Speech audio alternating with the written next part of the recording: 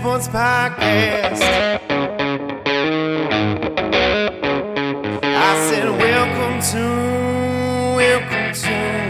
the Dirty Sports Podcast with Andy Ruther and Joe Prano. Welcome to the Dirty Sports Podcast. Welcome to the Dirty Sports Podcast. I am your host, Andy Ruther, coming to you live from Cincinnati, Ohio, with my co-host, live from the Jersey Shore, Joey No Chill Prano. Jim Tam Laundry. You know it's still a thing, right? Like it's back. What is the Jersey Shore? Yeah. It's a show. Yeah, like MTV I did brought not know that. I yeah, did not know that. MTV I thought that brought was like 15 years old. it was, but they brought it back. Ah.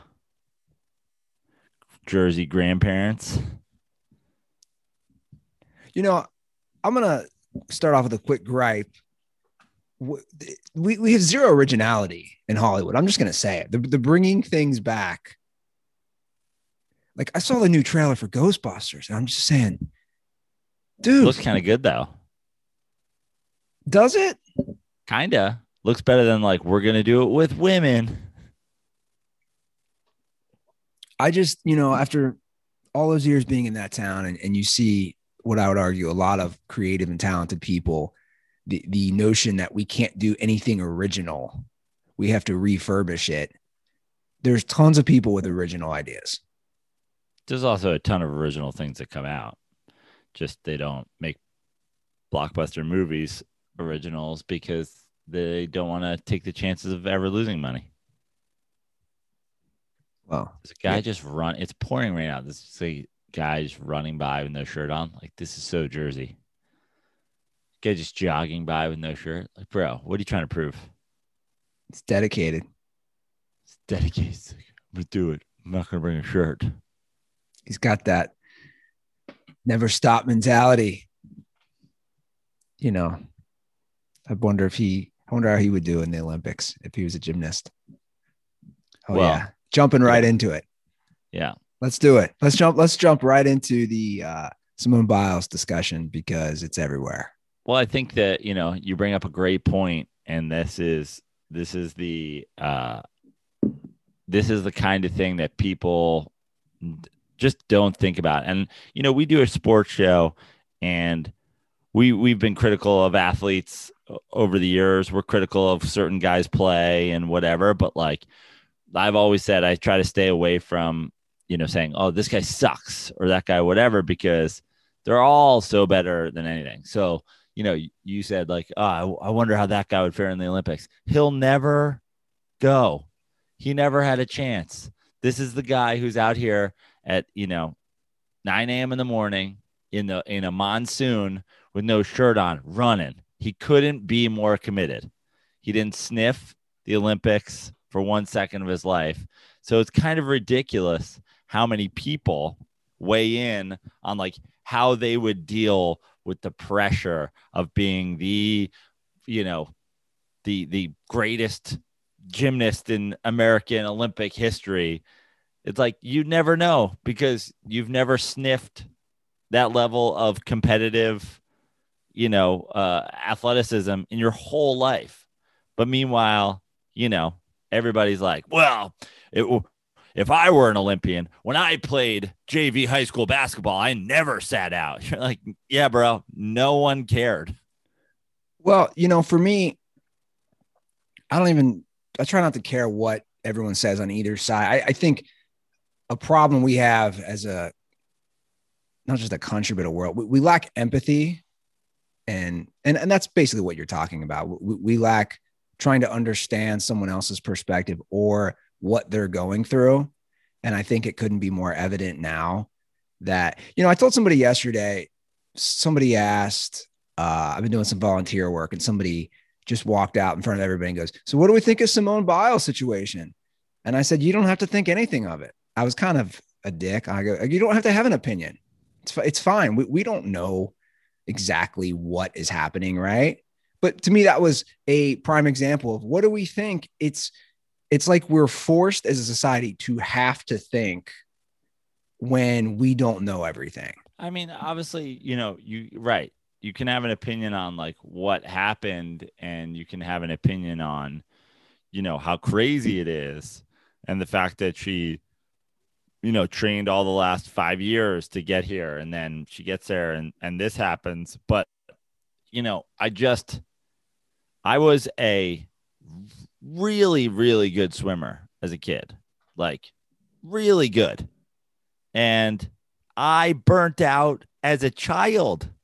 I was like, this is too much. I want to play baseball. I want to play basketball. I want to play football. I don't want to swim twice a day, every day, and like have this be my thing. And by the way, my coach wasn't fingering my teammates and fucking raping them. And then me having to do press conferences to fucking talk about it. Well, she was also, and I wasn't doing it on a major level, and I wasn't and I was really good and burnt out. It's like the idea that these people are like, well, I'm just saying, if I was an Olympian, well, you're not, because you have never had that kind of drive in your whole life for anything. So for people who aren't aware, I just want to just briefly describe the life that she's lived, that she's had to fight just as a human. Take gymnastics out of it. Simone Biles she was put in the foster care the first 6 years of her life, her and her siblings. So her own mother had some, demons that she was battling. So she was in and out of foster care. So let's just start with that. Imagine you're not raised in a normal household by your own mom, by your own dad. She had it rough from the start, right? That's a rough way to start your life with no stability. Then she gets into gymnastics. Obviously, she's extremely talented. Like you said, all the hours, all the work. Then Larry Nassar sexually assaults her among God knows how many other female gymnasts. So she's battled some serious things, all while becoming, arguably, I don't know enough about it, but everything I read, the greatest gymnast in the United States history. So I agree. Plus, I don't think people understand the pressure and the work in this.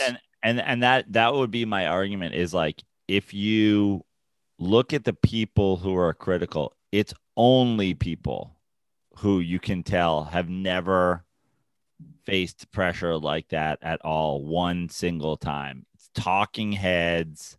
Like I have yet to see the big time athlete. I mean, ESPN, has all the talking heads and whatever, but like we're seeing all the kind of just guys who are known to just be talkers. Like, I haven't seen Shannon Sharp say this. I haven't seen, these guys who have made sacrifices their entire life to be athletes say anything yet, because they all know, like, we obviously had a great situation where the greatest Olympian ever, and arguably the greatest, individual athlete in the history of the planet, Michael Phelps, is at the Olympics. And they're like, Michael Phelps, what do you think? And he was like, oh, I'm glad you asked me, because I won 8 Olympics won gold medals in 1 Olympics and tried to kill myself. Like, this shit is difficult.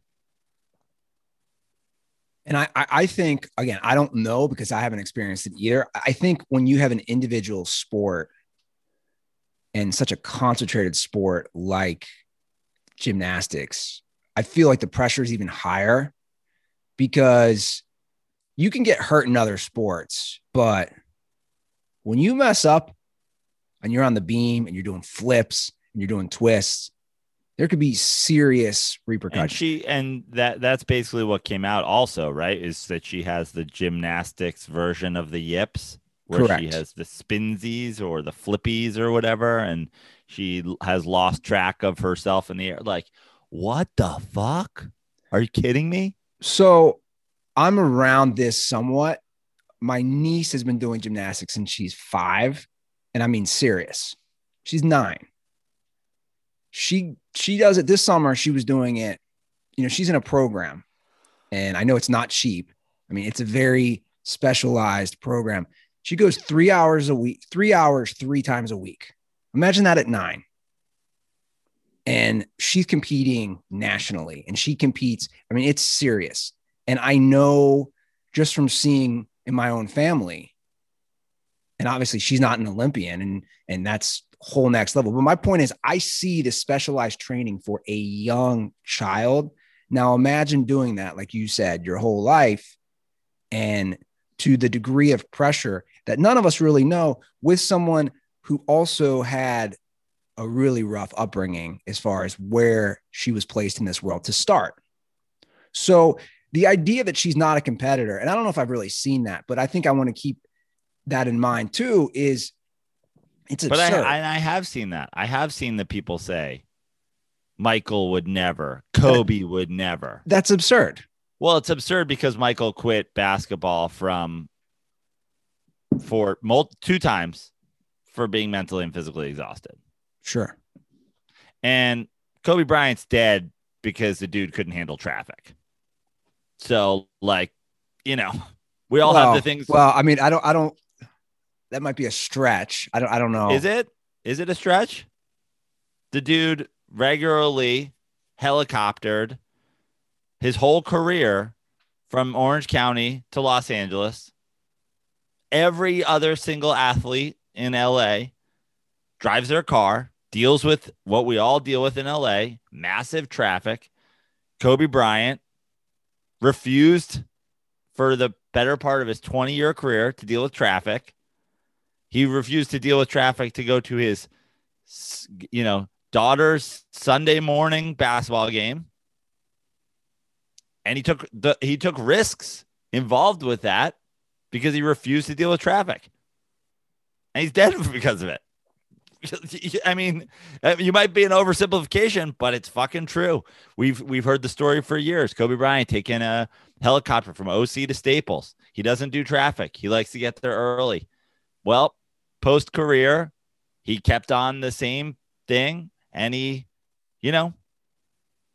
took him and his daughter and their teammates, skip traffic, going to the Valley. Well, again, I think people could debate that, and you're obviously fair to make those points, but I agree with the overall point that this idea that pressure in these athletes. Now, you can get specific. I don't think Michael Jordan ever leaves Game 7, or LeBron, or any of those guys. I don't think they would leave for mental health reasons in the middle of a finals. But again, I think it's apples to oranges. Yeah, because Michael Jordan wasn't worried about how he was landing when he would jump. That's what I'm saying. Concern of his. He didn't have vertigo. Yeah, I think it's apples to oranges. But Michael Jordan did retire because he couldn't handle the media frenzy in the 90s. Nothing compared to what it is today, which we discussed at length during The Last Dance. So this notion that everybody else is infallible and she's not, it's just not fair to her at all. And again, to bring it back to what I said initially, let's just have some empathy here. She's 24. She's a kid. Yeah. And she's 24. She was 20 the last Olympics. She's already accomplished. She wasn't at 20 years old. Michael Jordan was suckling Dean Smith's teat in Chapel Hill. Michael had not achieved a single postseason win at 24 years old. Now, so let's just not compare pressures of 24-year-olds at the world stage to 29-year-olds and 35-year-olds playing in, essentially globally regional athletic competitions. Now, look, people can make an argument. I don't think this is all necessarily black and white. People can make an argument. Well, damn, she did it mid-competition. That's not good to her teammates to drop out. Look, people can make that argument. I'm not going to debate that. I don't know. We don't know how her teammates feel. or if they're ever going to be honest about it. People can make that argument. What is that argument then? That argument is she doesn't feel like she can compete, but she should. So like, are they arguing that she is lying and that she does feel like she can compete? Because if she doesn't feel like all these gymnasts, I mean, a female gymnast just won the all around gold medal just now, an hour ago or whatever it is. Like, the United States gymnastics team tends to be pretty good on a year-to-year basis. Sure. Are we arguing that they needed her at not her best to win? I mean, they still took a silver. Yeah, well, I think the argument can be made, and I've seen this, and I think it's a fair argument that if this was going to happen, or if she was going into the Olympics with these feelings, she could have given her spot to somebody else. I mean, that's a fair argument. I'm not saying it's not a fair argument. Unless, of course, the vault that we saw that went awry was when she started feeling like she had lost herself in the air. And that's a fair argument back too. That's my point is I'm trying to see things from different angles as well. But I don't like when everyone just to dump or dunk on her is stupid. But also to give 100% free pass, I think I'm ready to examine certain other things. But also, I think it goes so. I don't think there's. Even saying something like to give a free pass, like she dropped out of the Olympics mid-competition, saying that she wasn't like basically mentally capable to do it. I can't imagine giving oneself less of a free pass. Right? You went in front of the world. You're one of the most famous Olympic athletes at the moment. And you said, I can't do this. Like that takes that you take a gigantic hit for that either way. Like she wasn't like, hey, I'm going to go. And people are like, what? You know what I mean? Like she very much took it on the chin. She did, but she's also, on one side, but then she's also getting uber lifted and celebrated on the other side. I mean, this is an actual headline, which is, in my opinion, offensive to her amazing career. This is an actual headline. Simone Biles just made the most impressive move of her career. No, she didn't. Most impressive move is all those gold medals and everything she's done. To me, that's offensive to her career and everything she's accomplished. That the most impressive thing was her dropping out. I guess, Do you see my point though, Joe? Like that, yeah. To me, that's diminishing all the great accomplishments that she's done. Where my point is, I think the impressive, I think it's, it's a pretty terrible phrased headline, but the point is like, she's obviously an uber talented, naturally gifted athlete. And, she probably never in her life thought, oh, I'm going to do the triple whatever. I'm going to do the Biles. I'm going to do something I competed, and thinks like this takes courage. You know what I mean? She's just like any fantastic athlete. She's just pushing herself to the limits, and she's doing things no one had done before, but like she progressed as an athlete. Whereas I think obviously the headlines that are applauding her as being courageous to be able to say this, unlike so many people through the years who just don't have the courage to say it and then melt down on a grand stage and then live the rest of their lives dealing with that, is, she, I feel like, went out of her way to say like, I can't do this. And like, I think that's something. No, it is. I agree. It takes balls. And honestly, you know what the thing is like, I think with stories like this, we often get caught up in the negative reaction more than the story itself, like the people who are calling her out. But like, take a look at that. Like, who have you seen anybody whose opinion you respect at all that's being critical of her? I haven't seen one. Every tweet I see that's being shared is Matt Walsh blog, Piers Morgan, Clay Travis. Like, and then that begs the question, like, why is it weird? Why does this break down that like weird conservatives think she Well, failed. I try not to follow that. As you know, I've been trying to ignore, because I think all those people you mentioned feel like they have to take a side. And a lot of times more of a contrarian side. And I think Oh, it's, I would argue that it's way more simple than that. I would argue that those guys take a side that's anti-black athlete. I just think that they are racists. okay. Well, again, I wouldn't agree with that. I would disagree with that. I think that we live in such a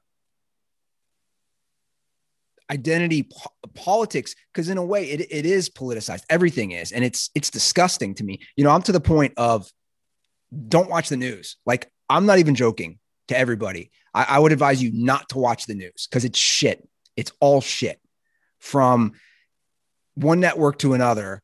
And I've been trying to ignore most of the takes.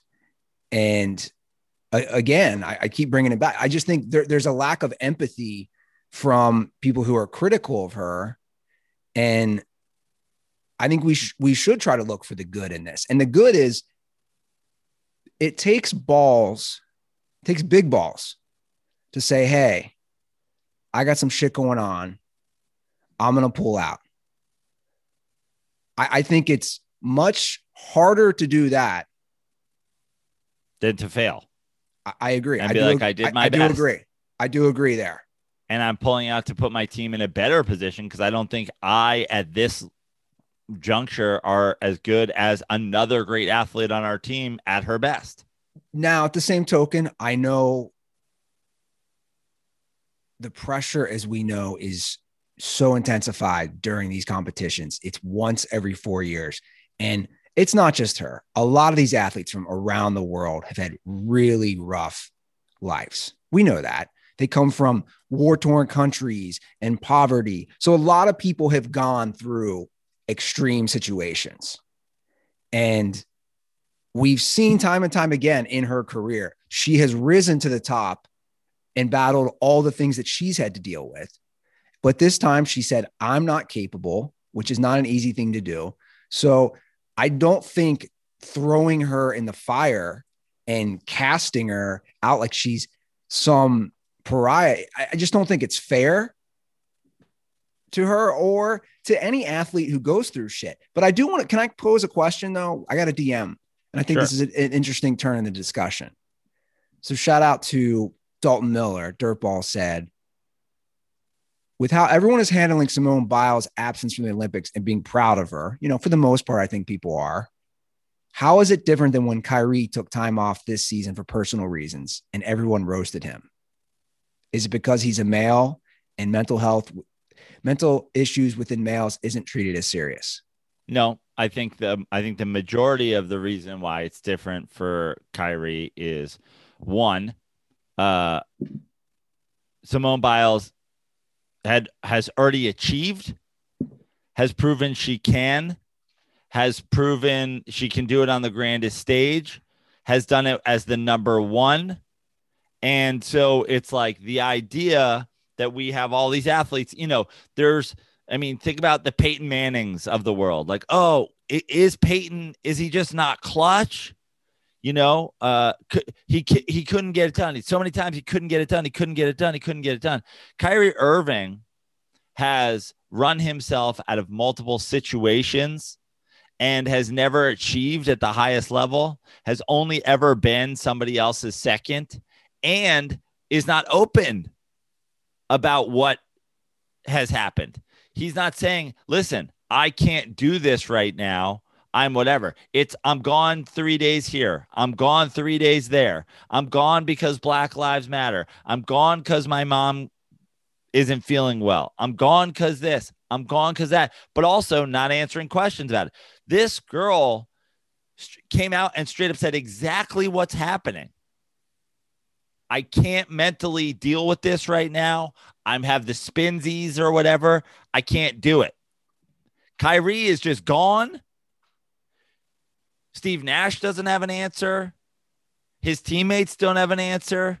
No one has an answer. He did the exact opposite of what Simone Biles did. Everybody's saying what courage it took her to come out in front of the entire world when the pressure's on and say, I can't do this, as opposed to Kyrie, who's in the middle of the regular season, disappears with no explanation at all.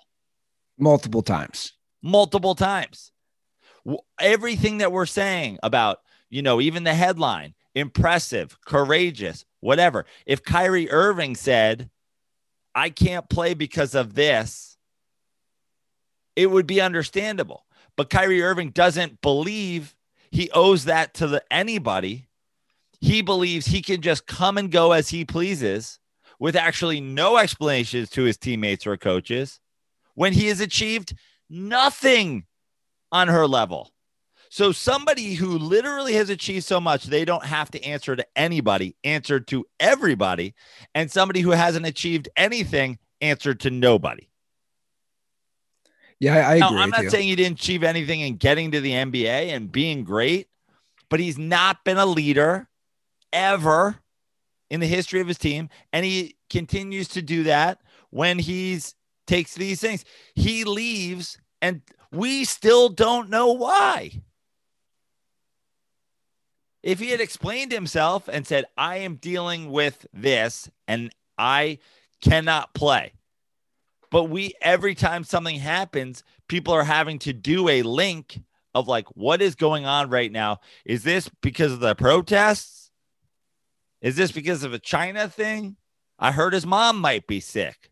He doesn't believe he owes the answer to anybody. Well, there's no transparency. In truly a team sport. Yeah.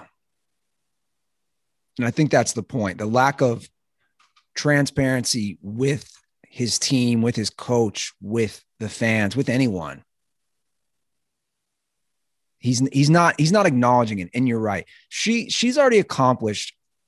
It didn't matter what Simone Biles did heading into this Olympics. She'd already accomplished it all. Everyone had already mostly agreed she was the best U.S. women's gymnast of all time, right? She had already reached the peak. And you're right. Like Kyrie, while extremely gifted and great basketball player, he's not on her level of what she's done in her sport and what he's done in his sport. And to be honest, I think, he hasn't done himself favors on some of the things he said. He garnered all those headlines for the flat earth and things started kind of with that. He's not helping himself. Simone Biles, from what I've seen, this is like the first time where anybody can even nitpick her as a person. Right. And we both agree that it's foolish. And another thing, her brother, she's going through a lot. Her brother was charged with murder in the last year. So that's another thing weighing on her. And I'll just we talk about transparency. Like, guys, I have a lot of rough days, like losing my parents. And mentally, I'm checked out sometimes. And I have battled a lot of demons in the last year and a half. So I'm definitely sensitive to her on these issues. And I had it a lot better growing up than she did. Like I don't think I could get on a stage right now. And I haven't performed in a year and a half. And that's to tell stupid Taco Bell jokes or whatever it is. I mean, I literally just asked you the other day and you're like, October is going to be here before you know it. I can't be on stage. I'm like, dude, it's 2 months away. But that's my point, is that I'm not there. Dude, I'm not there mentally to go on dates with girls. And I just think that these days, like, the courageous thing, the like, impressive thing, the whatever that everybody's saying is like, it's happening more and more. Naomi Osaka and, Simone Biles and whatever, where these people are saying, hey, they're just owning it. And the thing in the past has always been, we don't talk about that. We don't, recognize it. We don't shine a light on it. And now, I mean, through the years, look at the amount of athletes that have had, weird endings, and because they don't do this stuff. And I mean, listen, like everybody can say the wokeness, the pussification, the whatever. And it's like, I don't like, it's such a cliche thing to say, like, you're a pussy because you're like open about your feelings. It's so fucking dumb. Yeah, no, I agree. And again, and listen, here's the other thing, and we've talked about it for a while, and I think we can move on to other topics, but like, there's really not, I haven't seen a single person whose opinion I respect on this, a former athlete or a person who has like a, you know, an opinion show or an opinion, you know, platform that I respect that's taking a shot at her. Honestly, I think, you know, the majority of this argument that people are having over this, one side is fueled by just, you know, hate and racism. And the rest of us are just going like, oh, I don't think so. I think she's, you know, I think this is really tough. I think it's really tough to be like a famous athlete at 24 who has to work at flipping every day. And other people are like, fuck black girls.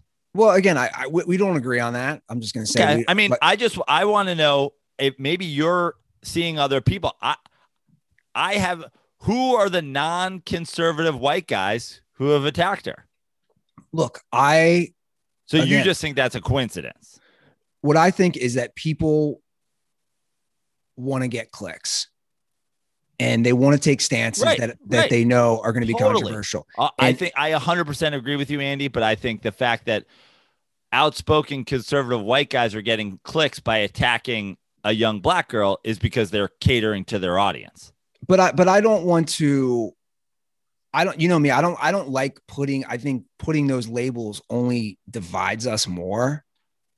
I 100% agree with you too. I think absolutely nothing divides us more. Like guys who speak to conservative white males being like, let's trash a 24-year-old black girl. I 100% agree with you. But again, I don't like, to me, race. I'm not. But I want to. But that's now my point is you're just ignoring the fact of the matter. Unless you're like, no, look, here's this guy saying this. Here's this woman saying this about her. I see Matt Walsh, Ben Shapiro, Clay Travis, and Piers Morgan fueling one side of the debate. Well, you see people who have opinions. And again, I haven't even read or seen most of those people's opinions, nor do I necessarily care as much. I think these things do get politicized because then people on the left are going to push her up in a weird way. Like I read that Deadspin article, which again, to me is a reckless headline. It's a stupid headline to say the most impressive thing of her career is pulling out of a tournament. No, the most impressive thing is what she's done in her accomplishments within the sport. That is to me just as reckless to say the most impressive thing she's done is pull out as it is to say, oh, she's a pussy. She can't handle the pressure. They're both just reckless to me. One of them has positive reinforcements and one of them has negatives. And the impressive thing, while maybe, you know, also clickbaiting, also whatever, again, the thought of it is, what if some girl who's feeling this in the future goes like, you know, she was praised for it, so now I can do that, as opposed to the opposite side where it's actually, again, I just think hateful.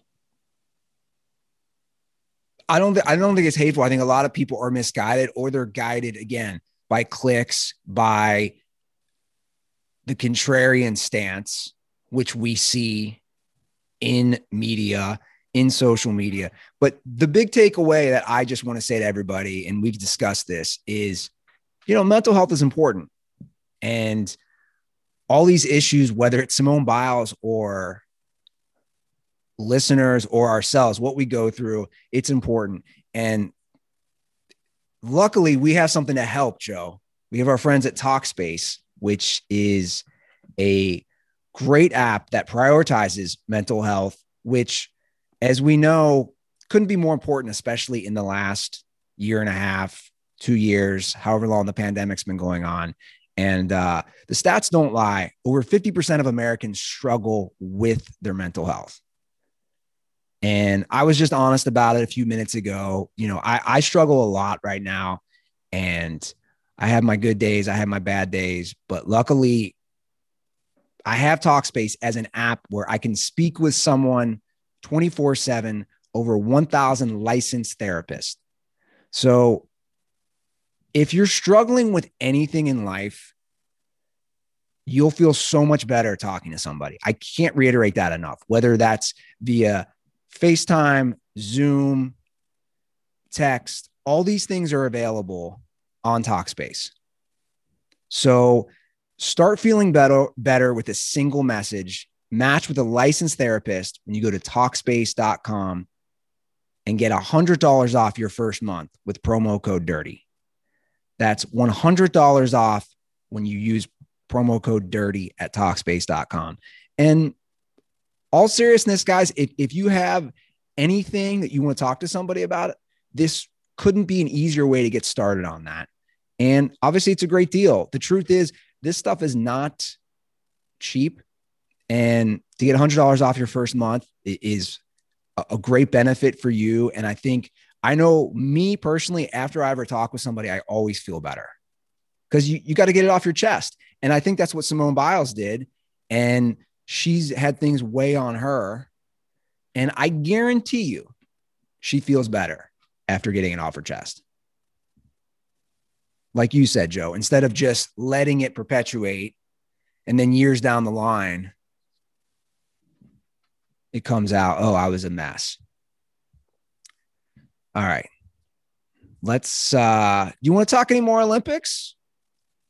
Sure. I mean, I've been spotty at best in my viewing as I've been a bit of a nomad since I've been on the East Coast, but I have watched a bunch of the swimming, and that's really kind of it so far.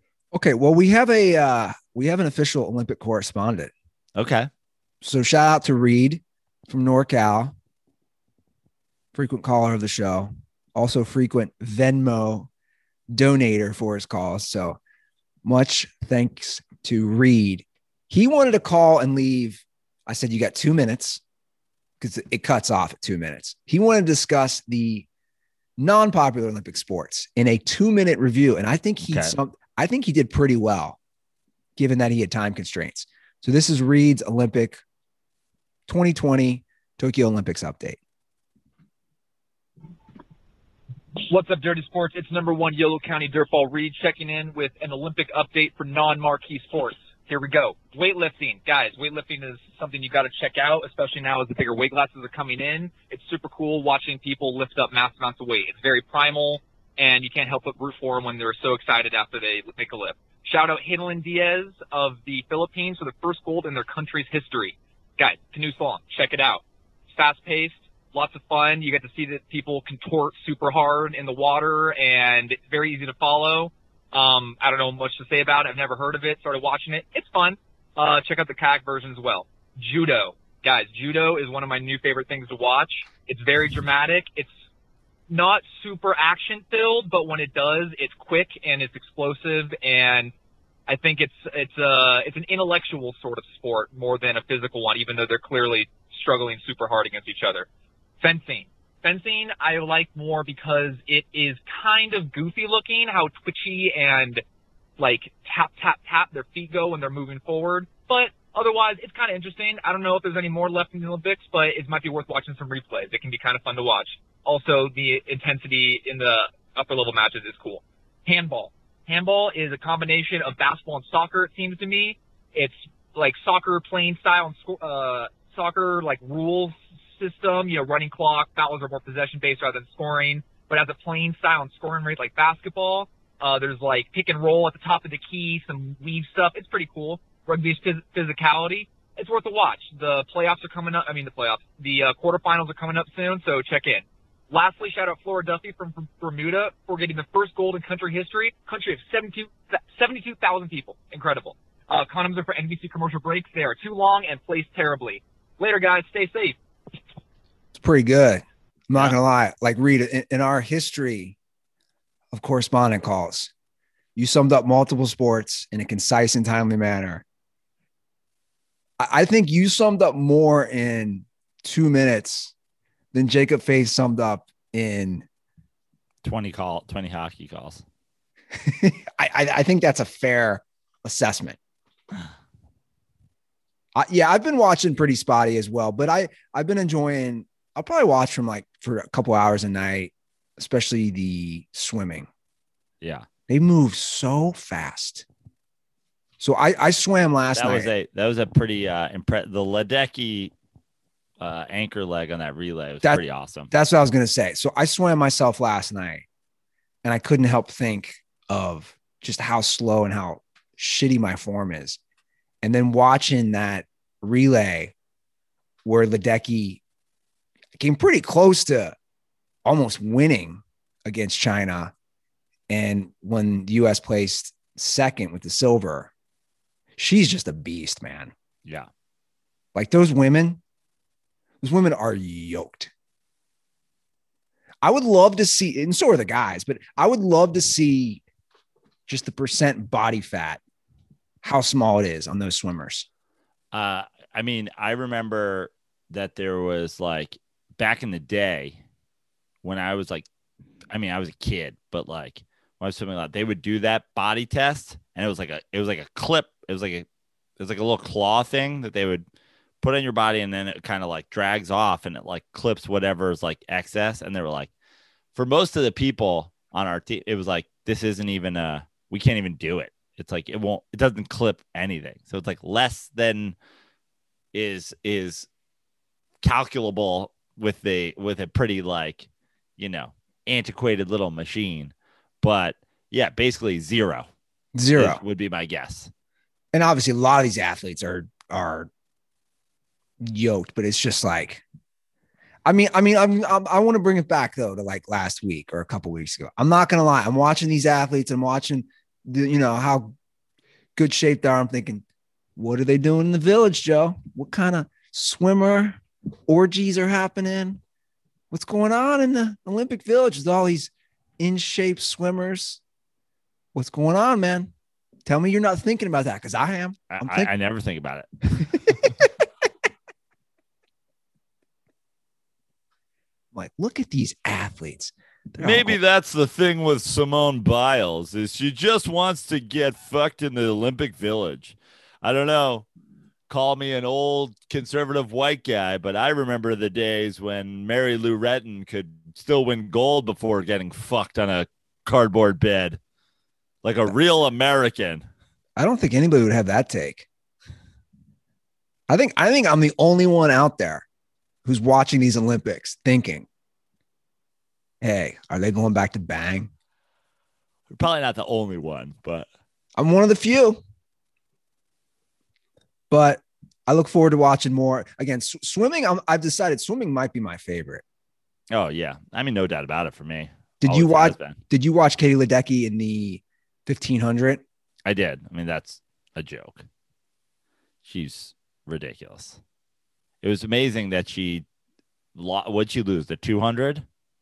Yeah. But her split time in the relay would have won her the 200. Yeah. But when she did the 1500, which I think is 30 lengths, and that was the newest. Yep. They've never done that before for the women's. I mean, just to be in that shape. What you know what amazes me about the swimming, and then we'll move on, is I feel like they get out of the pool, they're not even out of breath. Yeah. You notice that? Well, on an event like the 1500, you know, it's all about the pace of it. You know what I mean? The guys are out of breath when they swim the 50 and the 100. You know, they go as hard as they absolutely can for 2 laps. They're out of breath. But yeah, the 1500, it's all about, you know, pacing it at the right speed and being like, the key is to never get out of breath. That's the key. I bet they pace like that back at the village. Yeah. Like, I'm going to bang for 3 hours. This is my 1500. Okay. Let's move on to the other big news since last episode. Aaron Rodgers. He's back. My guy. He's back. He's got his long hair. He's got his man bun. He's got a few things going on. He had his first press conference yesterday. He got his NBA Jam office t-shirt. He's got his wraparound sunglasses. Living the life, man. I probably agree with almost everything he said from what I've seen. He was very honest in his press conference, at the same time critical of the Packers as an organization. And correct me if I'm wrong, but Aaron Rodgers basically said, look, I've been here this many years. I know I'm not an executive or in the front office, but I should have some sort of, not even say, but you guys should maybe listen to me more, or at least let me in on the conversations that we're doing with personnel. And he's earned that. He's a 3-time MVP. He's a Super Bowl champ. He's a Super Bowl MVP. He's arguably the best quarterback who's ever played. He's top 3, top 5, whatever you want to name it. That's a whole other discussion. But my point is, what he's achieved on the field and what he does to make players better, his opinion should matter. And people at his level on any team, I think opinions should matter. Well, listen, you're Aaron Rodgers. You have this whole drama with you're not reporting to camp, and do you want to trade, and all these things. And we've talked about it before. I think the difficult part about this drama for, guys like us is it was very hard to understand what the hell he wanted. He wasn't open about that. And, but he absolutely has earned the right to say, I know what makes this team go. We won a Super Bowl. Every single person responsible for that Super Bowl is gone but me. So obviously you guys think that I am the, X factor. So glad we both agree that I'm the most important person to the success of this team. And I was named the most valuable player in all the sport 3 times. So it would be kind of dishonest not to act as though you're the most important player on the team.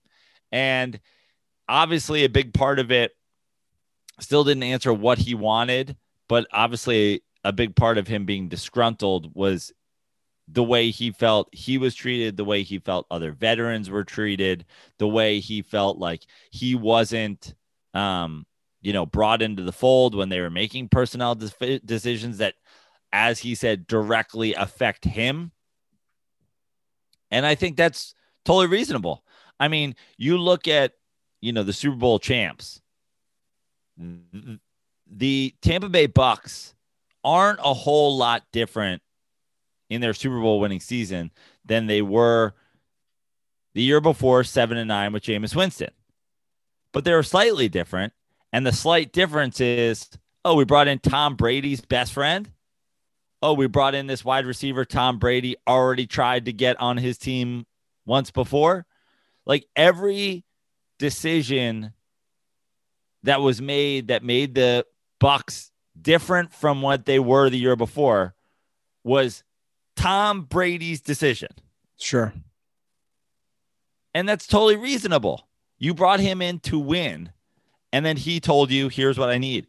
And they're cutting, Aaron Rodgers' best friends, and they're letting guys go that he thinks would have made a difference to the team, and you're not consulting him. It's like this, the recipe is there. There's 5 guys in the league at any point who should get that consideration. He's been one for the last 10 years. Don't disrespect him by not doing it. Yeah, and I understand it's a business and financial decisions have to be made. And he addressed that, in particularly talking about Jordy Nelson. He said, I know Jordy made $9 million when he went to Oakland, but he did say he would take a reduced pay to stick with us. And he made valid points. I thought, he said, Jordy could help bring along, Devontae Adams. And he brought up Charles Woodson and Julius Peppers. And I thought Randall Cobb's coming back. Yeah. And I thought he made good points too, not just on the field, but the leadership that some of those guys bring and how important it is to have that veteran in the locker room. And I think a lot of teams don't follow that blueprint when they're trying to build a championship. And I think that's a problem. It's crazy to think, it really is, that they have not gone to him for any advice. And you're right. Look at the Bucks. Brady said, I want to bring Gronk back. I want to try to get Antonio. I mean, Bruce Arians went from no way in hell, basically, are we bringing Antonio Brown in, to Antonio Brown joins the team midseason and was a significant contributor in important games. You see what I'm saying? Like, it's crazy to think that the Packers aren't following that same pattern to trust your multiple time MVP Super Bowl winning quarterback. It's just stupid. Yeah. And you're right. They are going to bring Randall Cobb back. And hopefully this makes things easier between the Packers and Aaron Rodgers, but you never know. I think egos are too involved in this stuff. I think sometimes, you have the executives, the GM, the president of football operations, whatever it is. And I think they don't want to trust. Well, I think that's reasonable in some situations. What team are we talking about here? What quarterback are we talking about here? You don't just immediately turn over your franchise and say Joe Burrow makes all the personnel decisions in Cincinnati, or Justin Herbert makes all the personnel decisions in San Diego or Los Angeles. But they're not Aaron Rodgers. Sure. Aaron Rodgers wasn't making all the personnel decisions when he came out as a rookie. But he's a 3-time MVP now. He's a Super Bowl MVP. He is the sole reason that they have been in contention at any point during his career. The guy that was in charge from a head coaching standpoint has been proven to be fully incompetent. So literally all of your success in the past decade rests on the shoulders of one guy, and you're not going to be like, hey, do you want your second favorite receiver to stay? It's just ludicrous. I mean, it really we talked about it before. I know everybody refuses to ever admit Michael Jordan was on a super team, but like, it's in the book. It's in Phil Jackson's book. They asked him permission to bring in Rodman. Yeah. They asked his permission before they traded for him. Which was a smart thing to do. You go to your best player and you say, hey, do you want your fiercest nemesis rival to be on your team? Do you want your arch rival? Like, of course. We lost to the fucking Magic last year because they took Horace Grant. Of course we need to. I don't care if he's literally my number one most hated villain. We need him. I can't win without a power forward rebounder. Yes, yeah. I want Dennis Rodman. And they're like, you're sure? Because you seem like you hate the guy. And he's like, I do, but I want him. Because I want to win. Right. And at the end of the day, that's all that matters. Aaron Rodgers, all he wants to do is win. That's all he wants. You can tell. There's some guys where maybe it's the money, maybe it's the personal stats, glory. Again, this is my opinion, but I look at Aaron Rodgers and I look at his career and I look at things he said. The only thing I see from this guy is that he wants to win. He wants to win. He's competitive to the utmost degree. That's all he wants. That's all Tom Brady wants. That's all Peyton Manning wanted. Like, these guys have that in their DNA. That's all they want. All they care is a Super Bowl. So the fact that the Packers would ignore that for this many years, it's honestly kind of disheartening to think about the what if.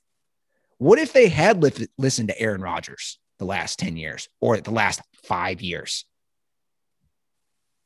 What if they hadn't made these reckless decisions? Probably would have gotten rid of Mike McCarthy much faster. And now they've gone 26-6 and played in back-to-back NFC Championship games since that happened. Yeah. So now he plays this year, and his contract, he can leave after this year. That was one of the concessions that they agreed upon. Take a year off. But he also said in the press conference, right, that he doesn't have full say on where he plays next year, and that's a thing. So, I mean, there's definitely been some concessions given, but it'll be interesting to see what happens next. I don't think we're done with Aaron Rodgers based drama. No, I don't think we are either. But again, he's commanded that respect. So anybody who wants to say if there's people out there who want to say, oh, you know, he doesn't deserve this, that's bullshit. Aaron Rodgers can say whatever he wants. Aaron Rodgers is the reason Green Bay has been relevant for all these years. And I don't know anybody who's saying that. Yeah, and I would hope not. I mean, and if there are, it's like sourpuss Bears, Vikings, Lions fans, right? Yeah. And to me, another thing I want to address about this real quick, Joe, when I watch this press conference or the things he's saying, I love him as a teammate. Because some of the argument and some of the chatter was, oh, he's bailing on his team, this and that, with him coming in late and the uncertainty around him. Dude, this could not have been more evident watching this that actually he's a great teammate. He wants to prop up his teammates. He wants to trust the guys that he's practiced with, that he's seen elevate both on and off the field. Everything I see from this, I say, I want to play with that guy because all he wants to do is win. Yeah. So we'll see. I think he's going to be primed and ready to have another great year. So good luck, Vikings, Bears fans, and everybody else. I don't know.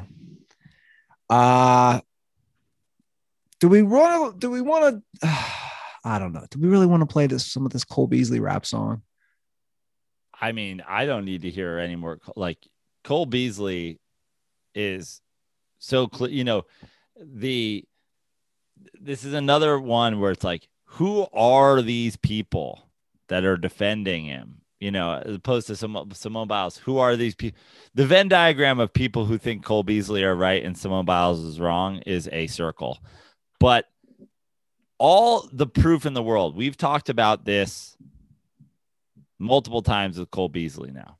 I've made my thoughts on vaccines very clear.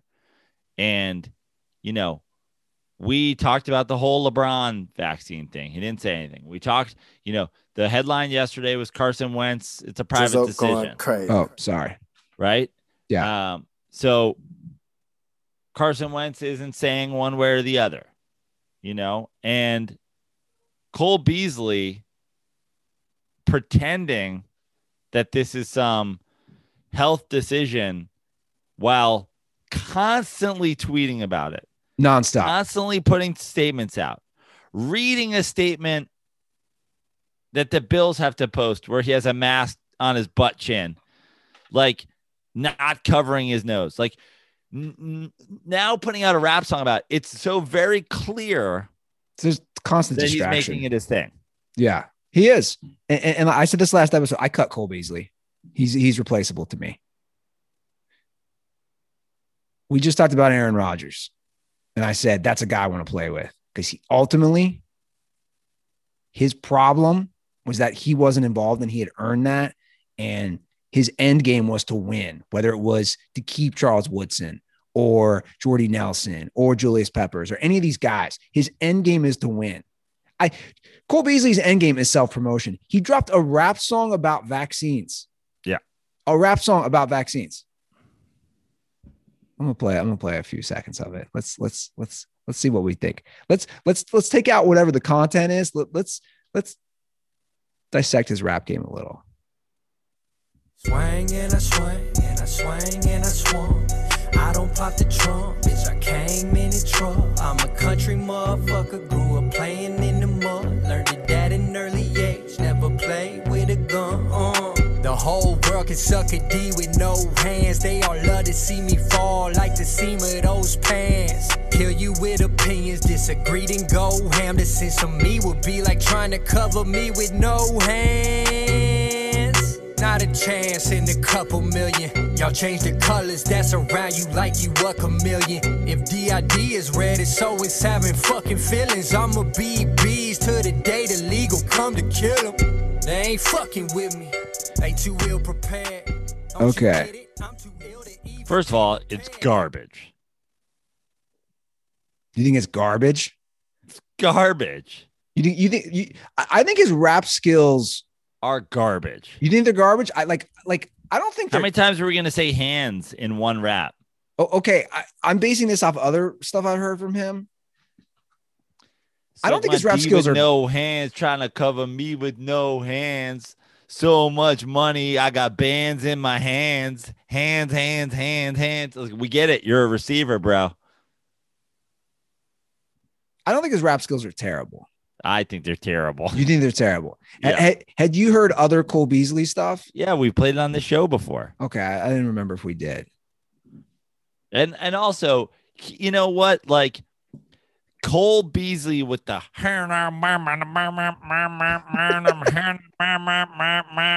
press conferences about freedom, and then goes up and just like fully fucking like becomes black. Yeah, I'll be honest. The voice changes a lot. He's like, man, well, it's just my personal freedom there. What the, you can't tell me, And now he's a fucking rapper. I mean, we talk about what's the fucking, what's the phrase I'm thinking about? Cultural appropriation. Jeez, this guy doesn't give a fuck. He's a redneck anti-vaxxer and rapper. Pick a fucking lane, bro. He claims he's not an anti-vaxxer. That's one of the things he claims. Well, he is. He's arguing with people online about how they shouldn't get vaxxed. He's an anti-vaxxer. I'm not saying whether he is or he isn't. I'm saying he claims he's not an anti-vaxxer. And I'm saying he absolutely is. It's the only thing people know about Cole Beasley at this point. Yeah, he's a distraction. I don't want him on my team. I don't want. I mean, to then go next level with a rap single, dude. Your 80 catches, 900 yards is nice, but it's not nice enough for this. I personally, I don't want it. Get out of here. I'll find another little white slot receiver. I just need them to cut him because I want Ben Shapiro to make his buddy cop movie with him and Gina Carano fighting crime. I feel like you follow Ben Shapiro a lot, don't you? Dude, I literally don't follow any of these people. I'm just on Twitter and I'm like, these are the takes. Well, you know what you can do? What I started doing. Anytime I see some trending bullshit or some shit that I'm just sick of, you can click on the like thing. You can click on the 3 dots and say, this doesn't pertain to me. Right. So granted, I'm living in an echo chamber, but I try to force feed it with like mostly sports news or entertainment. But I have words muted and like, for some reason, like mute, I feel like mute doesn't work.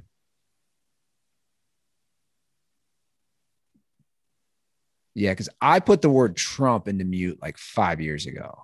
And you see Trump shit all the time, don't you? I do. Yeah. Yeah. I feel like muting of phrases does not work on Twitter. Then again, I don't know how you curate any of this stuff. Like how can Twitter possibly curate millions of tweets from millions of users daily? How do you who's curating that? Is it some algorithm? Yeah, probably. It's not some dude is sitting in an office in Silicon Valley saying, oh, wait, we let one get through. He muted this word. Final thing on Cole Beasley, and we'll move on. Will he play a full 17 games this year? No, because I think he'll miss at least one game with COVID. Because they're going to test him every single fucking day. I wonder if Sean McDermott has said anything to him. Like, dude, what the fuck, man? Come on. We're trying to win games here. We made it to the AFC Championship. We get this young, phenomenal quarterback. Got Stephon Diggs. We got a good defense. We're going to be right there again. We don't need your rap single, your multiple personality. I wonder how he talks to those guys. Yeah. Do you think he does Yosemite Sam or do you think he does T.I.? That's exactly what I was wondering. How is he in the huddle? It probably depends on where he is. First of all, in the huddle, he probably doesn't say shit because he's the fucking slot receiver. And Stephon Diggs is like, yo, shut your mouth, fucking slot boy. And in the locker room, he probably culturally appropriates depending on what fucking area he's in. When he's in like the anti-vaxxing D lineman fucking cowboy section, he's probably like, yo, they're crazy America. I don't know, mandates. man. I think the anti-vaxxing crosses a lot of lines in the NFL world we're seeing. I think there's a lot of guys that are anti-vax or anti-COVID-19 vax. So I like that. Yosemite Sam or T.I. What's he going to do today? It's almost like it's multiple personality disorder. Maybe he should go on Talkspace. It's probably a side effect of his fucking the polio vaccine he got when he was 3. Yeah. Maybe he should be mentally diagnosed. Okay, Joe, let's talk a little baseball. Okay. We have a quick call I'll get to. We'll start off with this discussion. What's up, fellas? It's Jew Boy. I want to talk about Trevor Bauer. So I see he's supposed to come back from another temporary suspension, whatever they're calling it. And it came out that his teammates don't want him back on this team regardless of the outcome criminally or whatever they're going to find out. So obviously this guy's kind of a D-bag. They just want us, World Series. They're probably a super close-knit clubhouse. And they just said, fuck it, we don't want him back. So they just signed this dude to a $100 million contract. So what do you think is going to happen and how this will work out later? So his, whatever it is, exemption was extended again. Right. Another 10 days, which basically means he keeps getting paid while not playing. Yep. So I don't know. If you look at his numbers, he's having a great year. But according to the LA Times article, and I read it, his teammates don't like him. But when he's on the field. And that's probably separate from everything. That's probably separate from this whole incident. Yeah. He's not a likable guy. He's not been liked essentially anywhere he goes. And the argument for Trevor Bauer, or I should say the argument against Trevor Bauer and people thinking about signing him is like, how good is he compared to the fucking shitstorm of YouTube and blah, blah, blah, and all the shit he brings with him. And on a different team, a team fighting to, be in the playoffs, whatever, I think it's a different situation. I mean, right now, the Dodgers are obviously not in first place, but they are 3.5 games up on San Diego for the second wild card spot. They're the leading wild card team. San Diego's 3.5 games behind them and holds a second spot. After San Diego, your Reds are 5 games back of San Diego. So they essentially have an 8.5 game playoff lead to get in. They're not worried about making the playoffs. He's not make or break for them. They won the World Series last year without him. Could they use him? Sure. But at what cost? Yeah, look, again, he was having a good year. No doubt about that. But what cost does that come with,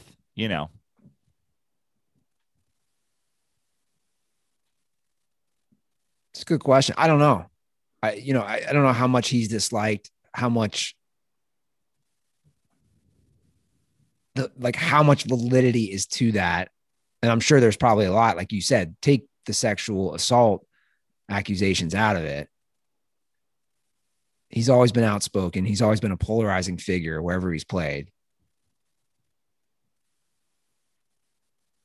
I don't know how it works contractually. You just signed a guy for $100 million. I'll say this. Do you cut him and eat the money? I don't think you can. I mean, I guess you could cut him and eat the money, but like, I don't think that's what they'll do because it's 3 years and it's $100 million. So, may as well just like let him sit on the side and let it play out.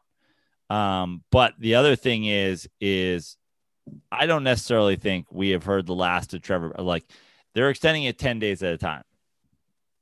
I would say it's a coin flip right now, whether or not he plays again for the Dodgers this year. Like, the people are like, well, we're not going to see him again this year. I'm not so certain of that. Yeah. I agree. Any big trade deadlines or any trades during the deadline that? I mean, it sounds like Gallo to the Yankees is happening, right? That's a big deal, especially in the Little League ballpark that is Yankee Stadium. And obviously my Mets are the Vegas favorites on like multiple players. They're Vegas favorites on Scherzer, Vegas favorites on Bryant. It'll be interesting to see what the Mets do. Yeah, one of the Cubs going to start dealing all these players. I don't know. Javi Baez is now on record saying if he becomes a free agent, he wants to play with Francisco Lindor. That's the weirdest. If I want to be a free agent, I want this request I've ever heard. I love it. Yeah. Well, we have a couple days. July 31st, correct? Correct. So the big trades are going to happen soon in the next 48 hours. Yep.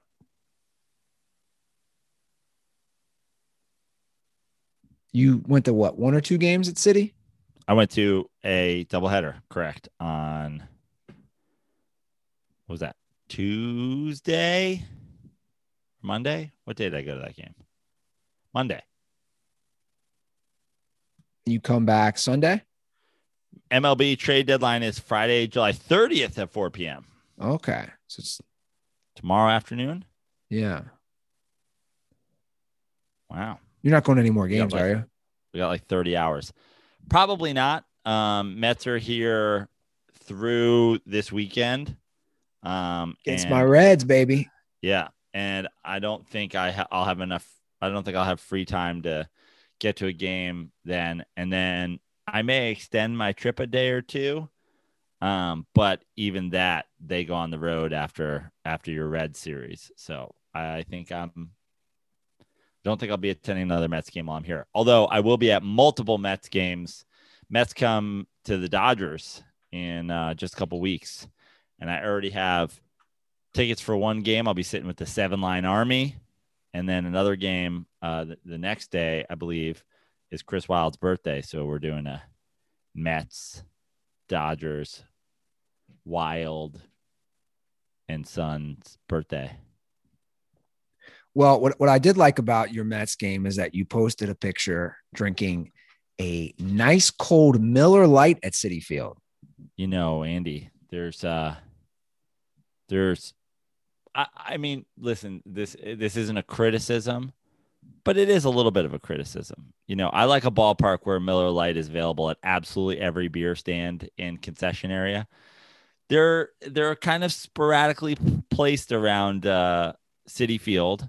Not every stand has them, but I quickly located one in my section that had Miller Lite Tall Boys. Was it the closest concession stand? No, but I made sure that I walked out of the way multiple times. I wasn't going to enjoy a double header of Mets baseball without enjoying a Miller Lite. And so I enjoyed multiple. Yeah. And right now, not planned, you and I are both rocking our fresh new Miller Lite hoodies, which they were so generous to send us. I love these hoodies. I love the like, I don't even know what they call it. It's like the weird like shadow logo. It's like just the outline of the logo. It's very cool. But my favorite part about it, I love that they brought back "Tastes great, less filling" as a slogan. Everybody remembers that if you're my age or older, the Bob Euchre and all the Tastes Great Less Filling ads from my childhood. So for that logo, for that to be back and to be on the back of the sweatshirt, it feels great. It feels like it's a vintage sweatshirt with a new feel, you know? Yeah, really does, guys. Miller Lite has been the light beer with great taste since 1975, and this is what makes it an easy choice.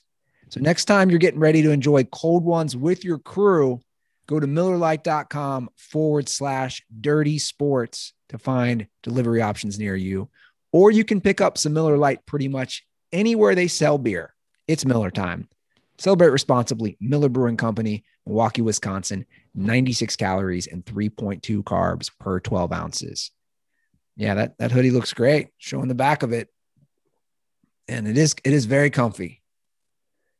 And the Ruther gang will be rocking these all fall, all winter. Okay, NBA trade. There was a trade. Yeah. Then we'll get to some calls. The Grizzlies trade, was that the big trade? Or was there another one?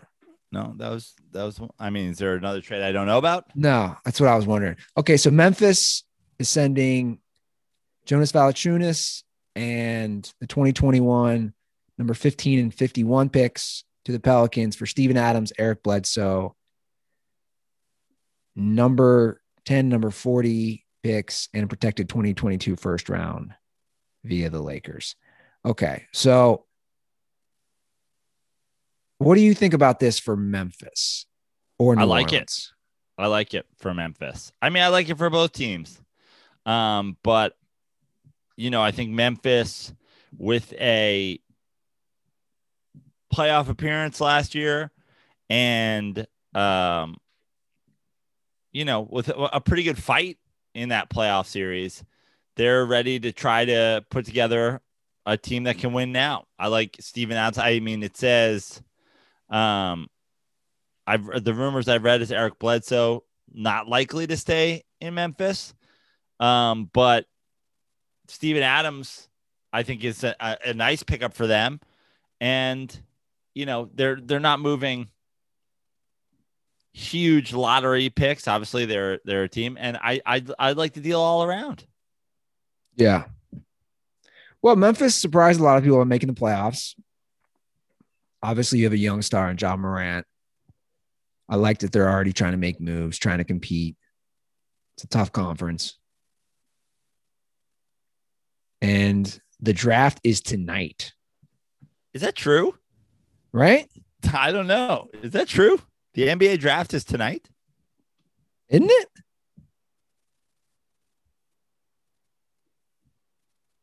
Let me see. Am I losing my mind? No, how was the NBA draft?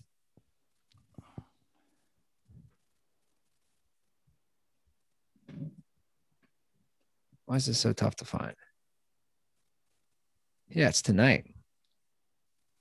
That's wild. That's under the radar. And it's going against the Olympics. Everything is so jacked up because of the pandemic. Pistons, Rockets, Cavs, Raptors, Magic, your top 5 teams picking. Yeah. And most there's already been a number of folks reaching out to the Pistons to no avail.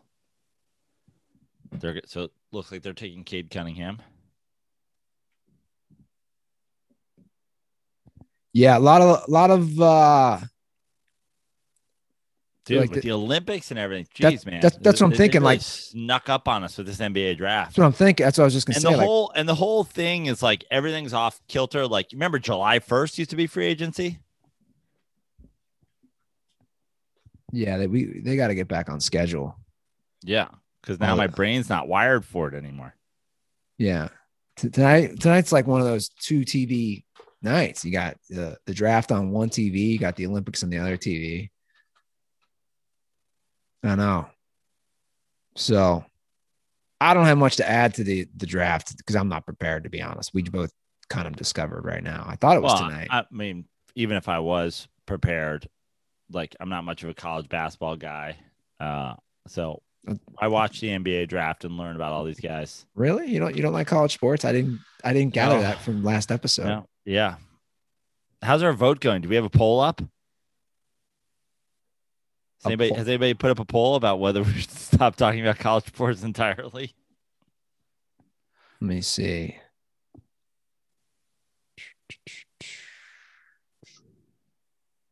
Should Dirty Sports continue to cover? Oh, we did it. Well, I'm not logged in right now. By the way, my headline, my episode title from last episode was stolen. It's unbelievable. What does that even mean? Yahoo story, SEC, the Amazon of college football. You know you're in trouble when you and the Yahoo headline departments are in the same pool, working in the same pool. They're 3 days after me. I was sitting on that one the minute Texas and Oklahoma were. I was like, oh, they're Amazon. I'm sitting on that one. What are you saying? What are you taking a dig at me, Yahoo? I'm taking a dig at both of you. I remember when I turned over from Yahoo to Google. What, like email? No, search engine. I can tell you. I know exactly. I know the moment I turned over. I was student teaching at Metro High School in St. Louis. And it was an interesting high school. It was all men who were metrosexual now. Couldn't resist that hack joke. And I was in the classroom, and one of the kids, it's always the kids, right, who teach you. Yeah. He's like, you're student. I student taught freshmen. And how it works is, at least with me, you're basically a full-time teacher. You're basically paying to be a full-time teacher for credits. Mm-hmm. So it's like in between classes or whatever. And I'm on the computer, and the girl was like, dude, you're searching on Yahoo? Nobody uses Yahoo. So this is 2005. She goes, everybody uses Google. And I was like, really? Everybody uses Google? I've always searched through Yahoo. She goes, no, use Google.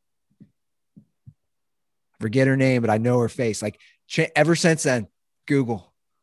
Do you know your moment, Joe, when you switched from Yahoo to Google? No, I don't. Yeah, most people don't. It's a day that I will never forget. Okay, we have dirtball calls. Let's get to them. The hotline is 310-359-8365. Drop us a call. Let us know what you think, and we'll try to get back to you. We'll start off with longtime listener, longtime friend of the show, the official rental car correspondent, CT, formerly from Seattle.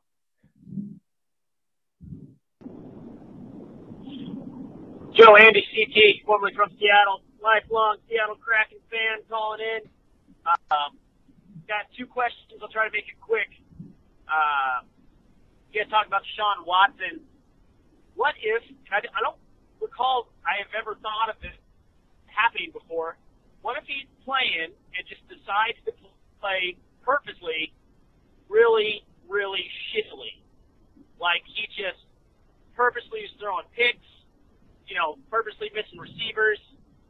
Wouldn't that be a way to lower his value in order to better leverage a trade? I mean, it doesn't make any sense as I'm saying it, but I think if I'm Deshaun Watson, that might be what I do. Because the Texans are going to start you. Just fucking play like shit. Do your best Jameis Winston impression. I can't think why that wouldn't work. Or, you get benched, and you get what you want, you get paid, and you don't have to play. Kind of, I don't know. I don't know what else you can do. He's a rapist anyway, allegedly. And then, more fun question. I've been watching a lot of Olympics. What random Olympic sport would you want to do? Not any of the main ones. No swimming. No water polo. Maybe water polo. Or like fencing, or ping pong, or speed walking. I got into women's street skating. That was pretty fun watching them. That's random. But what random sport would you want to do? CTL. I mean, that's a wild take. Well, it's a wild take because it's like I don't think the issue with Watson not getting traded right now is that his value is too high. I think it's the 24 rape accusations. And also, it reminds me of a great scene in what I think is maybe the most underrated sports movie of all time, Little Big League. And in Little Big League, he's got like the diva pitcher who is playing shitty on purpose. And the guy's like, hey, maybe if you don't want me to pitch shitty, you should trade me or cut me or whatever. He's trying to it's this exact plan. And the manager, who's a 12-year-old, is like, no, I don't think I will. I think I'm just going to keep pitching you. When it's your turn to pitch, you're going to pitch. And if you pitch shitty, you pitch shitty. He's like, what is the free agent market on an aging 36-year-old pitcher who can't get anybody out?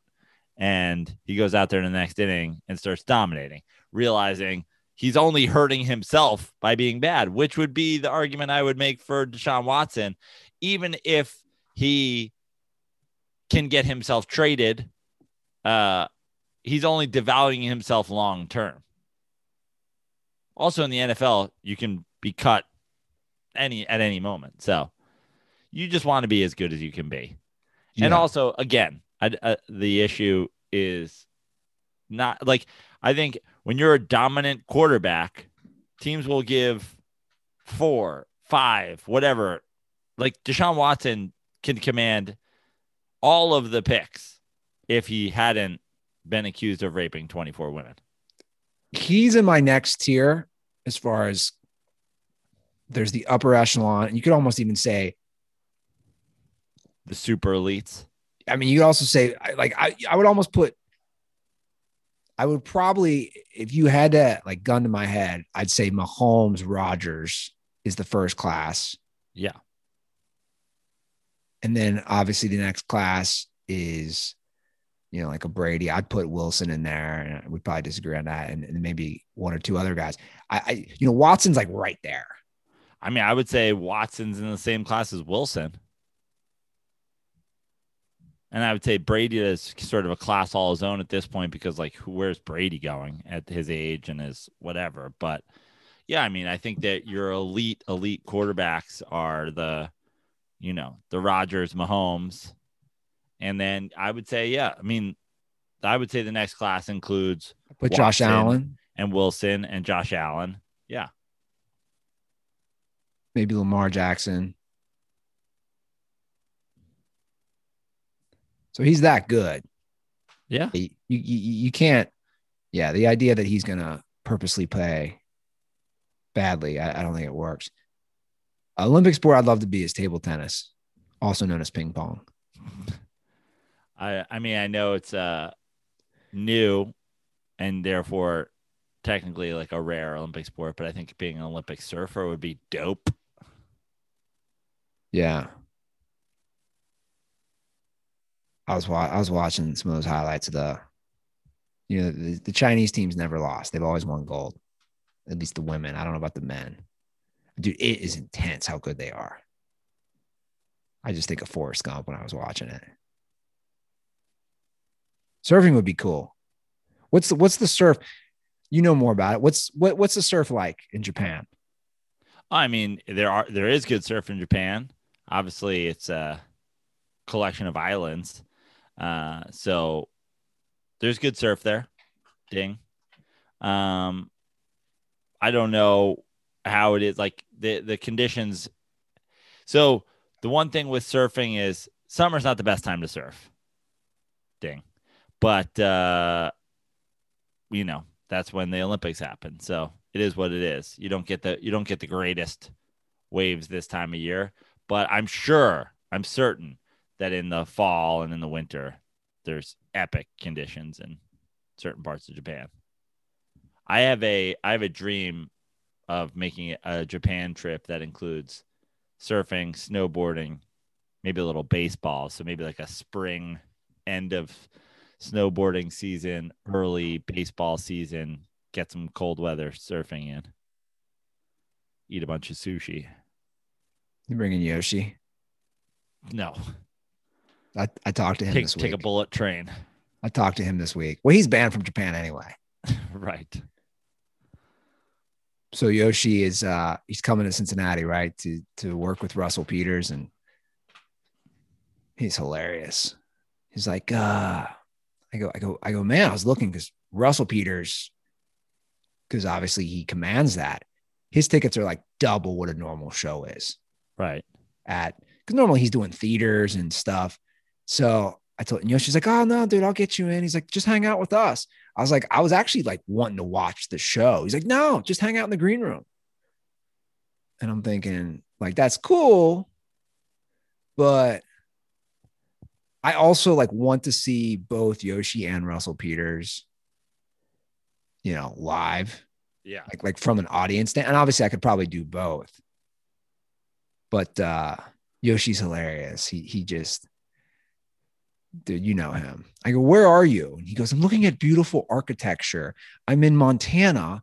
He goes, I'm looking at this church and it feels like it's something out of, Europe, 15th century. I'm like, what are you talking about?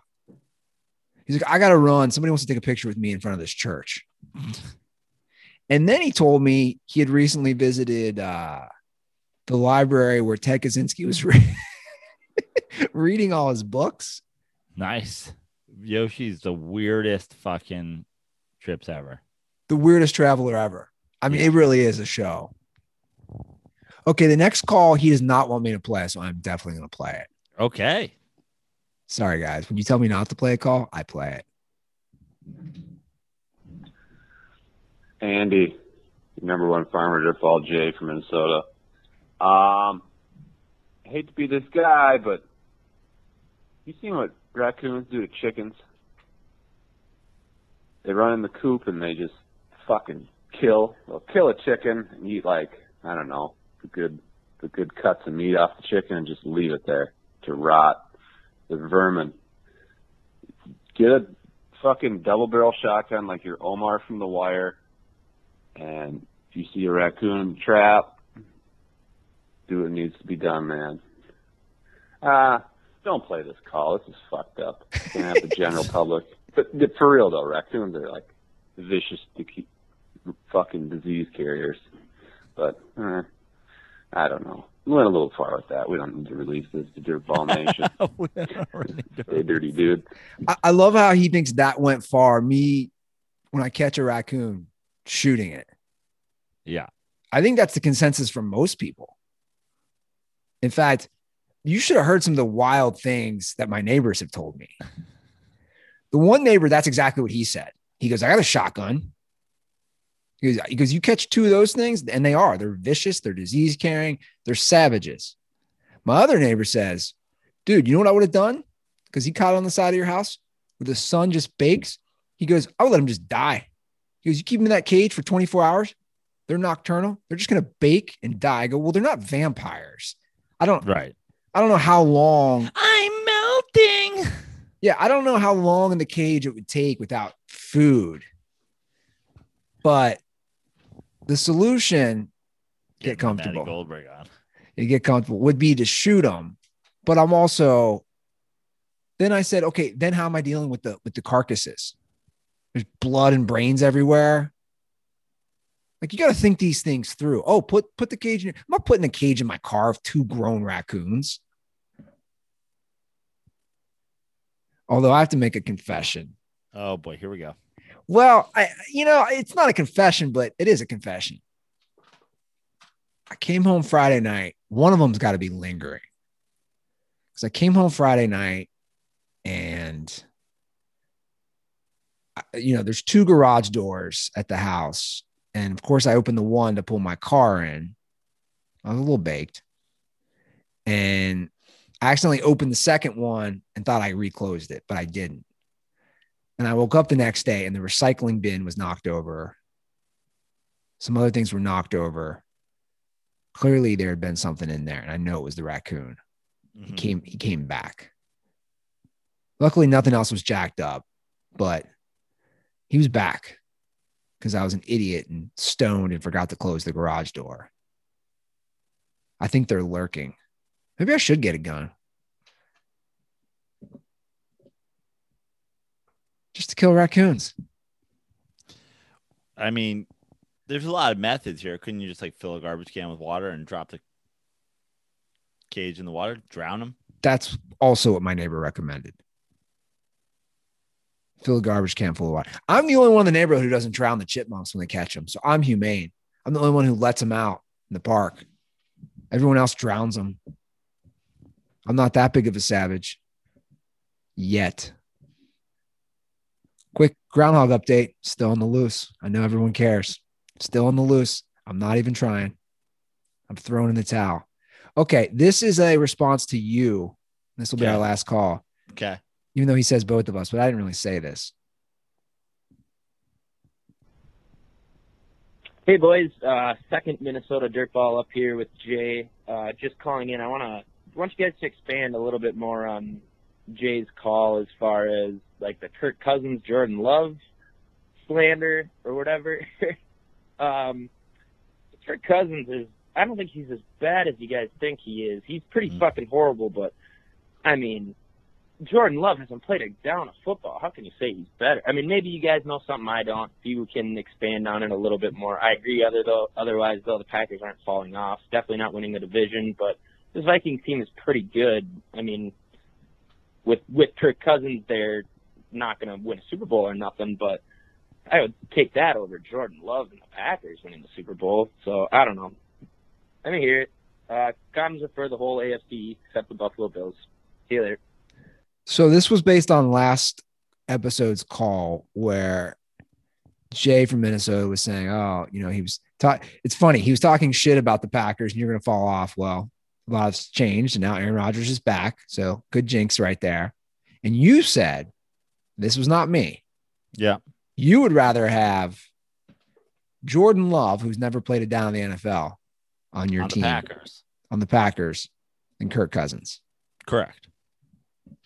It is a bold claim. I don't know if I agree with that. Is it? Jordan Love was picked where? I don't know, 20s. And Kirk Cousins was picked where? That doesn't mean anything to me. Well, it means that Jordan Love is better than Kirk Cousins in college. And here's the thing. Let me ask you this very simple question. Have crazier things happened than Jordan Love taking over for the Packers and winning the Super Bowl? Like, is it out of the realm of possibilities that Jordan Love is really good and wins the Super Bowl? There's a 1% chance that it happens? Yeah, maybe. There's a 0% chance that Kirk Cousins ever wins a Super Bowl. He's not good. He's not good. He's not been good anywhere he's been. The Redskins didn't want to give him a contract. The Vikings gave him a contract. The Vikings haven't been good with him. The Vikings did what?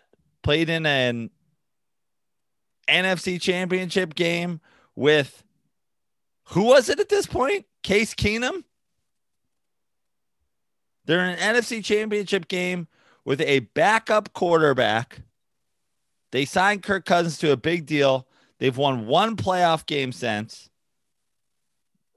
Kirk Cousins never plays well in big games. How long do we give Kirk Cousins to prove that he is garbage? Well, I don't think that's the debate. I think the debate is I understand the debate. The debate is Jordan Love better than Kirk Cousins? We don't know, but we do know that it's not a high bar. I will take my chances. He's got a road playoff win at New Orleans. Woo! Fucking Jesus. Look, I know. I'm just saying. For all the people out there, the reason Colin Kaepernick's not in the league is he's trash. More road playoff wins in a fucking one postseason than Kirk Cousins has in his entire career. Well, but look, that's besides the point. My point is Kirk Cousins, I'm not a fan either, but we're talking about a guy who hasn't played it down in the NFL. Yeah, I know. And what you're saying, let's just put this in a box right now. Let's say 2021 Green Bay Packers. Yep. You're telling me you think they have a better chance of winning? I'll put it in a way Jordan, that you can. I'll put it in a way that you can understand, Andy. Okay, we know nothing about Jordan Love as a quarterback. Correct. Correct. We know nothing about Jordan Love's culinary talents. Correct. Who makes a better sandwich, Jordan Love or Subway? I mean, I don't. Who makes? If you had to bet on who would make a better sandwich, you don't know if Jordan Love's ever made a sandwich in his life. Would you rather eat a Jordan Love sandwich, sight unseen, or a Subway sandwich that has yoga mat particles in it and the tuna is an unknown substance? I'd rather have Jordan Love's. Correct. I would. Kirk Cousins is the Subway sandwiches of quarterbacks. I know exactly what I'm getting. Weird, not tuna, yoga mat trash. We know Jordan Love is a quarterback. We don't know if Jordan Love's ever made a single sandwich in his life. I would rather eat a Jordan Love sandwich than Subway sandwich. I'd rather have Jordan Love at quarterback than Kirk Cousins at quarterback. Subway sandwiches is the fastest growing franchise in the world. It's changed. Okay. Well, it's up there.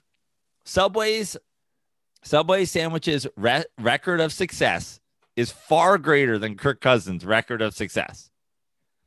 And I would rather eat a Jordan Love sandwich, not knowing if he's ever even made a sandwich in his life, than Subway. I do know for a fact that Jordan Love has played quarterback at some point in his life, and I would take him over Kirk Cousins. Have you seen a lot of these Olympic Subway commercials? No. And I don't have cable, but when I was with my buddies watching the Olympics on cable, they were running them nonstop. It's pretty offensive. Like I tweeted about it. Here's what's offensive to me is we talk about athletes and like things they promote and the importance of that. Like, I'll just say it for Tom Brady and Megan Rapinoe, and I forget who else is in the commercial, for all them to push a shitty product that they know.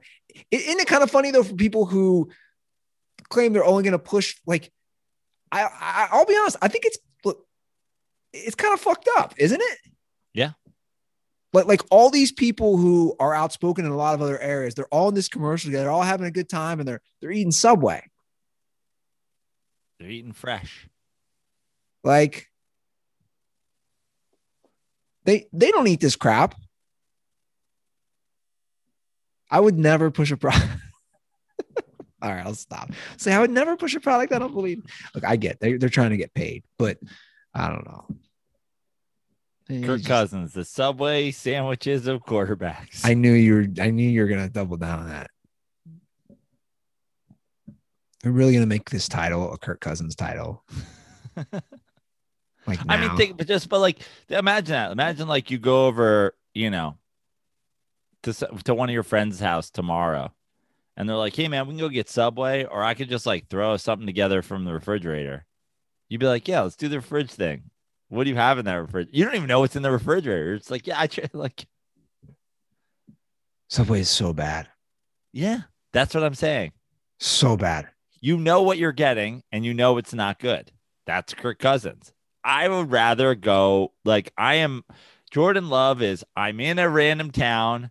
I've never heard. It's a one-off sandwich spot. I've never heard of it. It's on Uber Eats, but it's that or Subway. Fuck it. I'll take my chances. Like, people will judge someone based on politics or who they vote for. I honestly would put this. It wouldn't be in it. I'd put it at the top of my list if you willingly went to Subway. Like, as far as judging someone, I'm going to judge you when there's so many better sandwich options. Watch. We're going to get an inquiry about sponsoring a sponsorship with Subway. Like, we couldn't do it. We couldn't do it. No, we couldn't. We couldn't. I'm just saying, like, all these athletes, they're all pushing it. JJ Watt, the Watt brothers, Deion Sanders. The Watt brothers. Well, you know, if the Watts are involved, it must be good.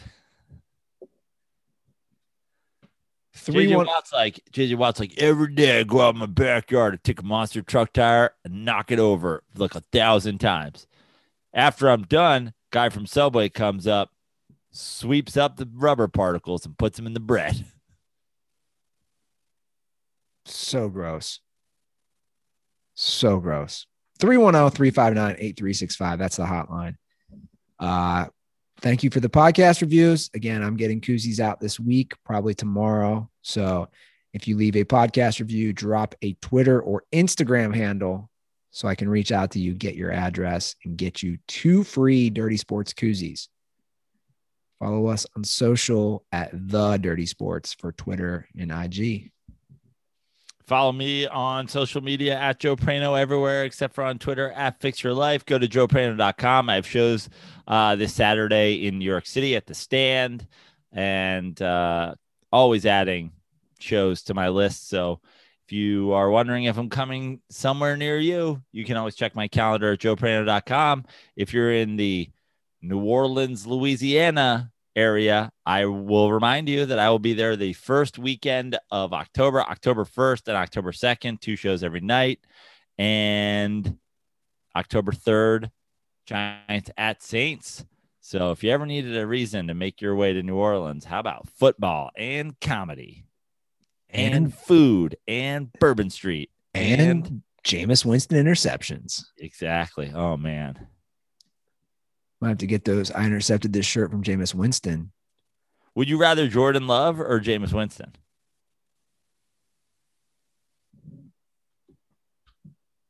For the Packers? You're starting a franchise tomorrow. They're like, you can have a proven Jameis Winston or an unproven Jordan Love. Jordan Love. Yeah. So what are we talking about? Why was I treated like I'm crazy? I wasn't saying you were crazy. I was just wanted to. You're like, I didn't say this. I didn't say this. I want to be on the record of saying this is not my statement. Well, I'm not a Kirk Cousins fan. I don't know, man. You got a guy who's never played it down. You just took him over, Hall of Fame trending Jameis Winston. I would argue Kirk Cousins has had a better career than Jameis Winston. I would argue that they're both bad. I was reading a deep dive on Jameis, actually. That there was a big article on the quarterback rankings in The Athletic. And basically, they keep doing unnamed sources from coaches to personnel in the NFL. And it was interesting reading his. The guy was basically saying, dude, he's always going to be feast or famine. If you dial down, which Sean Payton will probably do if he's their quarterback, if you dial down the amount of throws, you're also going to have reduced touchdowns, reduced yard. Yeah, I mean, do we think Jameis Winston is their week 12 starter? I think there's a good chance. Really? Yeah. I want it personally. I want him to be the week 1 starter. Right. Well, I want him to be the week 1 starter, but do you think he's the week 12 starter? Okay. I see what you're saying. I don't know. Probably not. Yeah. Love it. All right. Trade for Jordan Love. That's the show. Thanks for tuning in, guys. Trade for a tuna sandwich. Have a great honey wheat. Have a great weekend. And as always, stay dirty.